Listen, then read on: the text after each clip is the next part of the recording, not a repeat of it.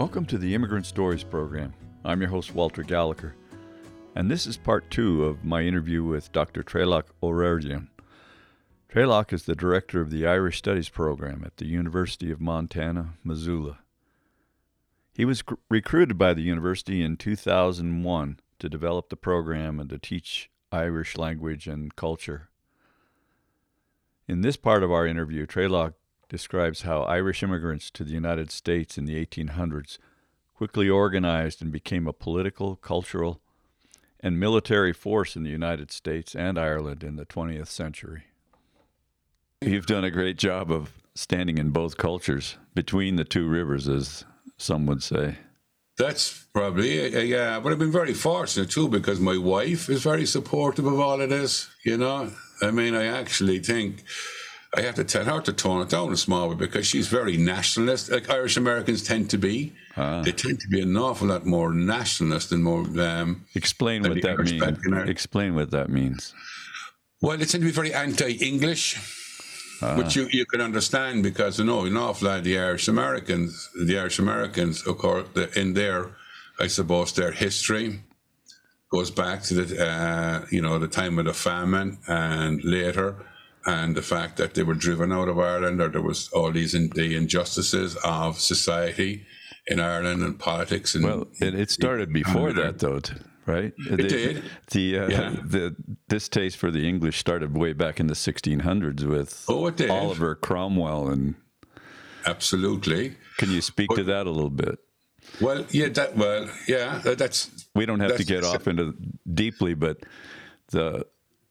that's the cornerstone of Irish American political identity, that the Irish were driven out of Ireland by the English, going back to, as you say, the time of Oliver Cromwell, you know, and that's never going to change.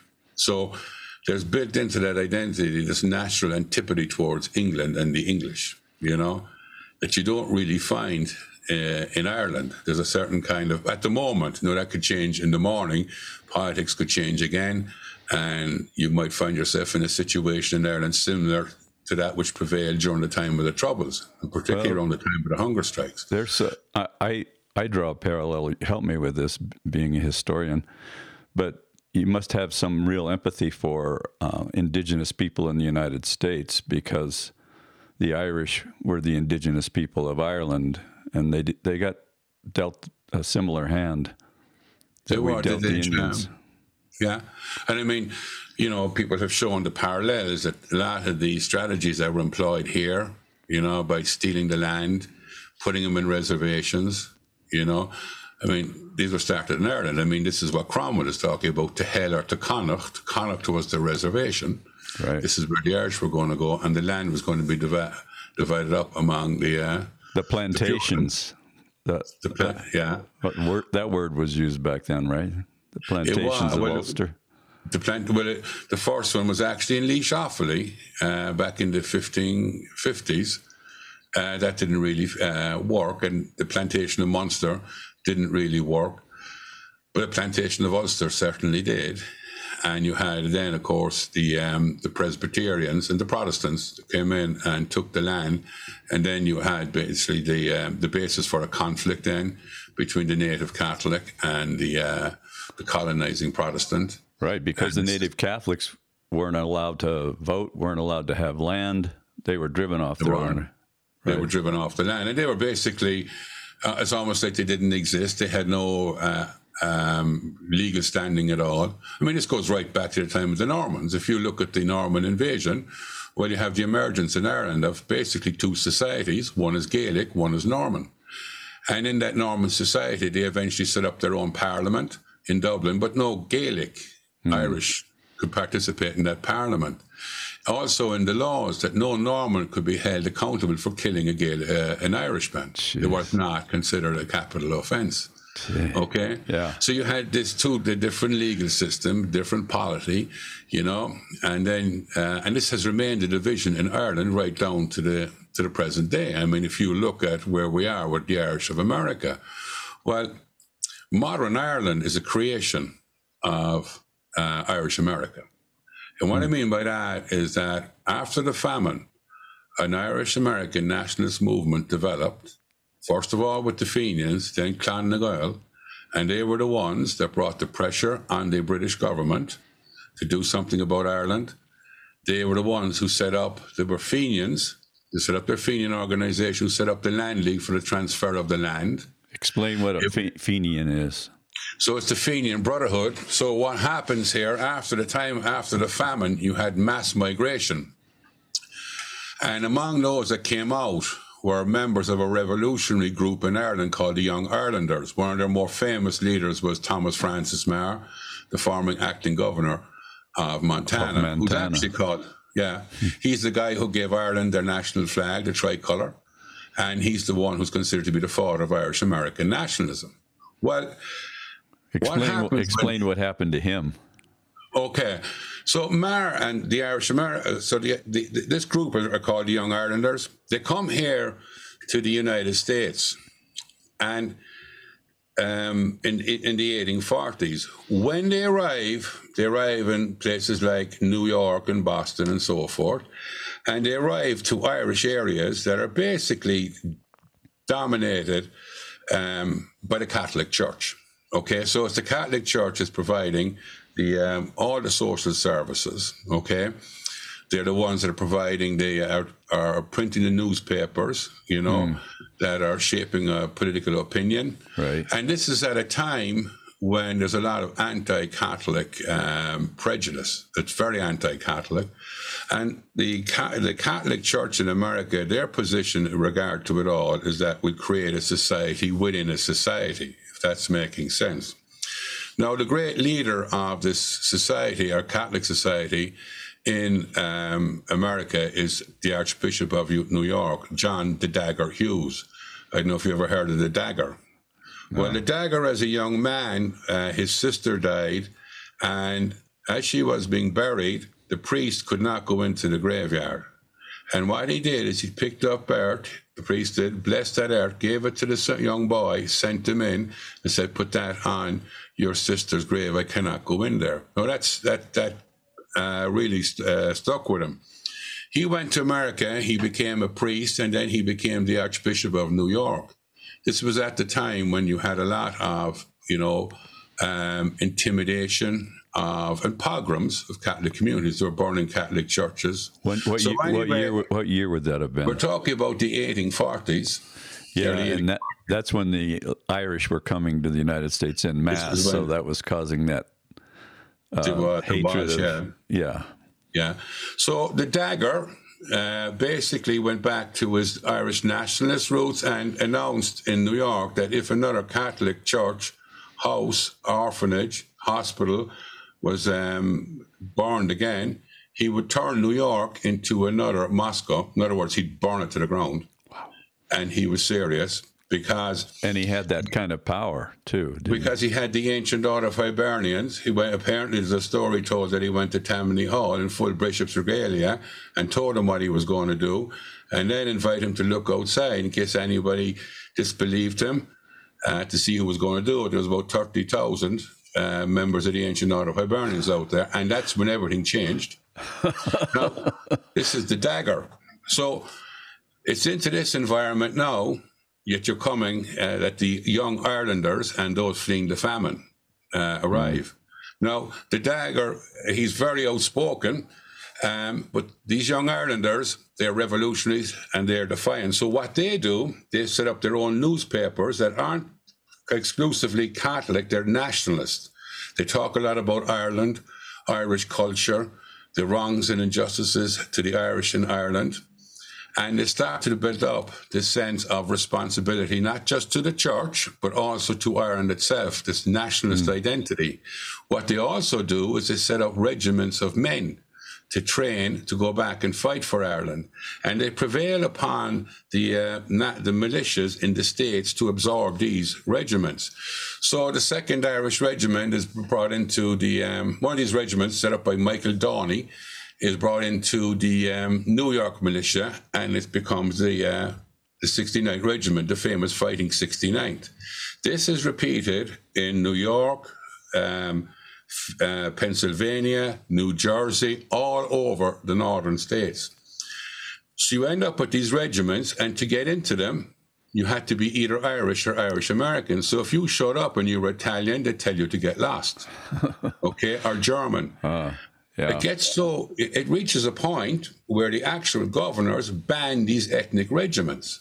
But in these regiments now, in 1858, Downey and John O'Mahony, set up what's called the Fenian Brotherhood. And the Fenian Brotherhood is a nationalist organization that is going to train the men, in these militias and then bring them back to Ireland to fight for Irish freedom.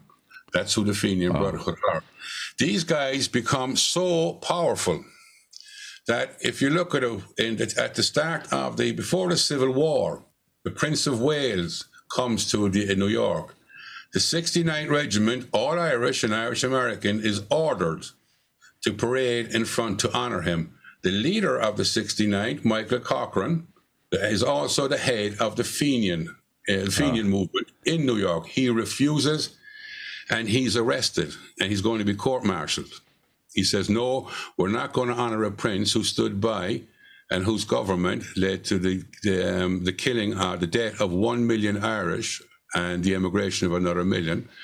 So what happens, he's going to be court-martialed, but the Civil War breaks out.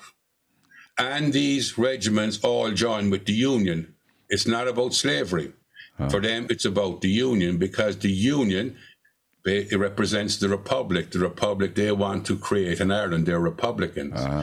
So they join the army. In the South, you have Irish as well. They're also part of the Fenian Brotherhood. They have also joined regiments in the Confederacy.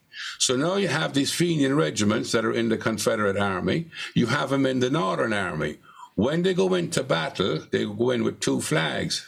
Okay, you see the Confederate flag in the South and the Fenian flag, or it's the Stars and Stripes in the North and the Fenian flag. Wow.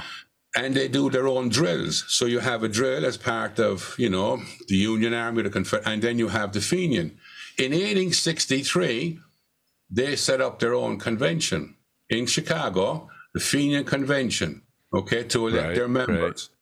The Northern Army, actually permit the Fenian officers from the Confederate Army to pass through their lines, attend the convention in Chicago, and then go back down to the Confederate Army again to resume the Civil War. That's amazing. And they fought each other. So at Fredericksburg, when the Irish charged Mary's Hill that time, it's the Irish on the Confederate side that are defending him. And there's if you ever go to the movie, there's an anecdote that at the end of it, of this slaughter of the Irish Brigade, Stonewall Jackson gives the order to give them the black flag. In other words, kill everyone. Don't allow them to take anyone alive off the field. The Fenians in the Confederate Army who were defending against the Irish Brigade refuse and threaten to shoot anyone who does try to harm anybody taking them off the field. And then as they're taking them off the field, they actually take off their berets and put them on their bayonets and start calling out Gael Boo, which means Irish to victory. Wow. And if you ever look at the movie Gods and Generals, he actually captures that in it. You can see he actually included that. Gods and Generals is the name of the movie? Huh. That's the name of the movie, but that scene at Fredericksburg where the Irish Brigade charged Mary's Hill, and it's the Irish on the Confederate Army. How did the Confederates, it seems, I don't get how the Fenians on both sides could even fight one another when they had just come, they just arrived to the United States and they have to fight one another in the Civil War. But they had taken an oath to do so. Right. And they did. That's amazing that they were powerful enough to stop the war, at least for a while. And that must have been an amazing convention in Chicago, having both sides, the Confederates and the Union, breaking bread together. Yeah, that's what it was. Well, they were all Irish and they were all Fenians, so they didn't see themselves as Confederates. They didn't see themselves as Union. They saw themselves as Fenians. Right. That's what they were. And what's interesting as well, at the end of the war, the Fenians, so Captain O'Neill, who was in the Union Army, the British had been meddling, of course, right through the Civil War. So the Fenians now had actually established themselves based on they wanted a republic, so they're imitating the United States. They have their own White House in New York. They have their own Congress. They have their own Senate. They have their own constitution, the whole lot. But at the end of the war, they decided to invade Canada. Okay, now a lot of people would tell you, well, they wanted to take over Canada, sit down and swap it for Ireland, but that wasn't what was going on at all. The head of this whole expedition to Canada was Captain O'Neill. He was actually relieved of his position to do this in the Union Army. And he led the Fenians across the Niagara River in 1867. The Canadians sent out the Ottawa Rangers and met them at the Battle of Ridgeway. Let me just make sure I'm clear here. The federal government, the U.S. government, was kind of condoning. That's exactly what was going on, and it's the only way you can interpret it. Because here's what happens: they crossed the Niagara River. Now you're talking about these Fenians who have spent 4 years in a civil war. Well, if you spend 4 years engaged in warfare, you're probably going to be pretty good at it. Pretty good, yeah. So what happens when they send out the Ottawa Rangers at the Battle of Ridgeway? The Fenians basically wipe them off the field. You drive them off the field. They could have probably slaughtered them, but they didn't, and they won every engagement along the way. 3 days into this excursion into Canada, Johnson declares the Neutrality Act. 3 days. And then cuts off the supplies to them. So they have to come back where the Union Army is waiting for them. They take the rifles from the Fenians, give them money or tickets to go home, and then send the rifles back onto them. What's going on here, Walter? Well, why did Johnson stop things at 3 days in? Because he was sending a message. Oh. You meddle in the affairs of the United States again. These are the people we're going to send to you. Oh, it was a lesson. That's all he needed to do. It was a lesson. Oh. It was. This is the first, I suppose, time the U.S. used proxy armies for the Fenians. So the United States was a training ground for some of the things that were to happen in Ireland in the uprising. The Easter uprising in 1916. Correct. Right. Correct. It was. So, Thomas Francis Meagher, when he delivered that famous speech, he's known as Meagher of the Sword because he delivered a speech in Dublin when back in the 1840s. And in that speech, Daniel O'Connell, who was known as the Liberator because he had successfully led a campaign for Catholic emancipation, wanted every member of his party to swear that they would never take up arms, okay? And Meagher said, you can't do that. You may find yourself in a situation where the only way that you can achieve justice is by the use of the sword. So he refused to accept that, and he became known as Meagher of the Sword. But the speech he gave, was a very conciliatory, logical, reasonable speech, The real sword speech was the one he gave in Virginia City in Montana in 1866. And he concluded that speech by saying that the Irish of America would train up the army that would free Ireland. And that's exactly what happened. Oh. So if you look at the course of Irish history, you look at the great achievements. Well, one of the great achievements was the Land League, where the land was transferred back to the Irish landowner.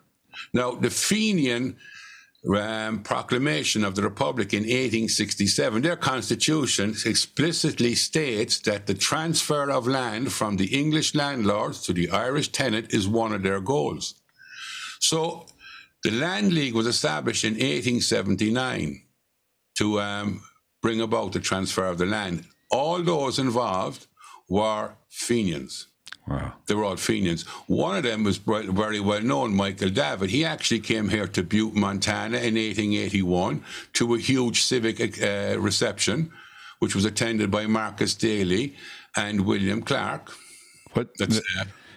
Describe Butte, Montana in the 1880s. I mean, it was Irish. It was made up primarily of Irish miners, yeah. Mostly. They were the dominant ethnic group by far and away. They're probably outnumbered. So, well, here in Colorado in 1880, it was Michael Mooney in Leadville who led a mining strike. 5,000 miners just put down their tools and left and marched down the streets of Leadville. So not only in Butte but in Leadville, and I'm imagining that there was some back and forth between those two communities. Well, but here's the difference. You see, the big mining magnate in Butte was Marcus Daly. He was Irish. He was Catholic. He was a member of the Ancient Order of Hibernians. He was a guy who actually came up as a miner, and he paid his miners the best wages. There was no mining strike. We had no strikes. Got paid so well. He also instituted the 8-hour day and brought in all kinds of changes there for working conditions for miners. So there was probably a lot of stories back and forth between Leadville and Butte about, wait a second, why are we being treated so poorly? I mean, thousands of people died in Leadville around that time, Irish largely. Yeah. Oh, exactly. And the same would happen in Butte after the death of Daly. Once Daly left, I think Dave Emmons once described Daly like an old Gaelic chieftain that operated a system of clientship. You take care of the tribesmen, they'll take care of you. You know. So, and Daly's father, Luke Daly, was a member of the Young Ireland movement, the same movement that Thomas Francis Meagher was a leader of. He was a nationalist as well. But I suppose when you look at what happens then here in the States, you have the Land League, then you have the Home Rule Party. Well, the Home Rule Party was in complete and total disarray. And in the 1880s, the head of the Irish nationalist organisation here in America, they were called Clan na Gael. These were the Fenians. This was the name they now had, Clan na Gael. Their leader was John Devoy, and he invited Charles Stewart Parnell to come out to America. Parnell did so. And over 2 months, Parnell gave 100 lectures. He addressed the joint houses of Congress and went home to Ireland to support the Land League with $300,000 in his back pocket. Now, just think of that. $300,000 in that time was huge. Was huge. With that money, he set up the Irish Home Rule Party, the Irish Parliamentary Party. And he was able to pay the MPs. They couldn't be bribed anymore. He introduced, built up a system where there was proper supervision, proper accountability. There was adherence to party line. He actually created a very powerful political party in Ireland. And even though he himself would die in 1890, they were successful in attaining Home Rule. Wow. So when Home Rule is passed, it's in 1912, the Home Rule Bill. We're going to get Home Rule, but it was suspended because of the First World War. But here's where things go wrong. The leader of the Home Rule Party at the time was John Redmond. And John Redmond, when the war breaks out, stood up in Parliament and then at Wooden Bridge and announced that the Irish would fight for Britain in the First World War. Well, the Irish of America says, oh, no, we won't. We are not going to fight for the British Empire. So this is this much more intense anti-English sentiment in America. They were very pro-German. And what they did is they decided to destroy that Home Rule Party, which they had created. And they say that. You can read the reports from the Irish-American conventions, the Clan na Gael conventions, where they say, we created that party, we're going to finish that party. So the Irish in Ireland were going to fight with the English. That's exactly what English. That's what, yeah. But the Irish in the United States were more German in their leaning, and well, so, it wasn't that. It was a case that they weren't ever pro-German, but basically, you know, if you're England's enemy, you're my friend. That was the base of the relationship with the Germans. But they said, no, we are not going to do that. So what they did is they organized the 1916 Rising. And what's interesting about the 1916 Rising was that it was at the Rising that the tricolour, which is the Irish national flag, was flown for the first time. Well, who decided that? It was decided the year before, in 1915. So as a run-up to this Rising, you had an event that took place on the 1st of August. It was the funeral of an old Irish-American Fenian called Diarmid O'Donovan Rossa. And he died in America, and his body was sent home for a nationalist funeral. There's nothing like a funeral to get the blood running in the veins. But on the coffin that went back to Ireland wasn't the Fenian flag. The flag that was associated with Irish nationalists was the green flag with the golden harp. It was the Irish tricolour. The Irish Americans announced, and they say that this is our national flag. It went on the coffin back to Ireland, and at the graveside, Padraig Pearse gave that famous address where he talked about life springs from death, and from the graves of dead patriot men and women spring living nations.